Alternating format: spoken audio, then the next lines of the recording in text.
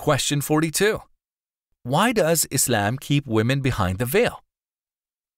The Islamic veil or hijab refers to the loose-fitting, opaque outer garments with which a Muslim woman covers her head and body. Muslim women cover themselves with such garments before all men apart from their closest relatives. They do not do so to please their fathers, brothers, or husbands, but only because God has ordained it. While basically the same as the clothing depicted in traditional Christian representations of the Virgin Mary, this type of dress is currently singled out as a sign of Islamic extremism. In reality, Islam did not introduce modest dress but merely endorsed it as part of God's religion. Yet, dress is only one aspect of a total concept. Hijab is not merely a concealing garment but includes proper behavior, manners, speech, and appearance in public. In order to accept any law or instruction, a person needs either to be convinced of the benefit behind it or to trust in the wisdom of the one who prescribed it.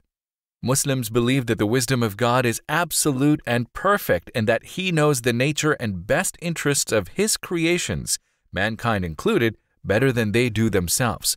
Thus, a believer willingly obeys God's directives as much as he or she is able. To some, the matter of women's dress might seem trivial. Islam, however, assigns to it moral, social, and legal dimensions. When women observe the proper Islamic dress, they protect their own honor and reputation and contribute greatly towards peace and order in society. Modesty is a virtue which Islam demands of both men and women, not only for the protection of women but to maintain the spiritual uprightness of men. In view of the sexual anarchy that prevails in many parts of the world, the need for modest dress and behavior in both men and women is obvious. However, on account of differences between males and females in nature and temperament, a greater amount of privacy is required for women than for men, and this relates, among other things, to their manner of dress. Islam has no fixed standard as to the style of dress or type of clothing that must be worn. However, it must be wide and thick enough as not to reveal the contours of the figure. Muslim women are responsible for making their homes attractive and comfortable, and Islam encourages a woman to beautify herself for her husband and immediate family members rather than publicly exhibiting her physical charms and worldly possessions.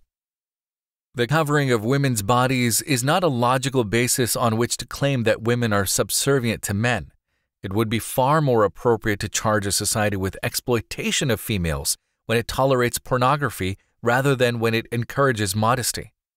It is ironic that uncontested freedom is granted to those who choose to publicly expose much of their bodies, while severe censure is launched against women who consider that modest covering is a religious obligation that cannot be disregarded.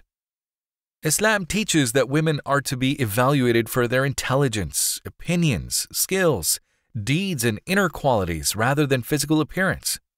A Muslim woman who covers her body is making a statement about herself and her identity. She has dignity, respectability, self-esteem, and is proud of her Islam.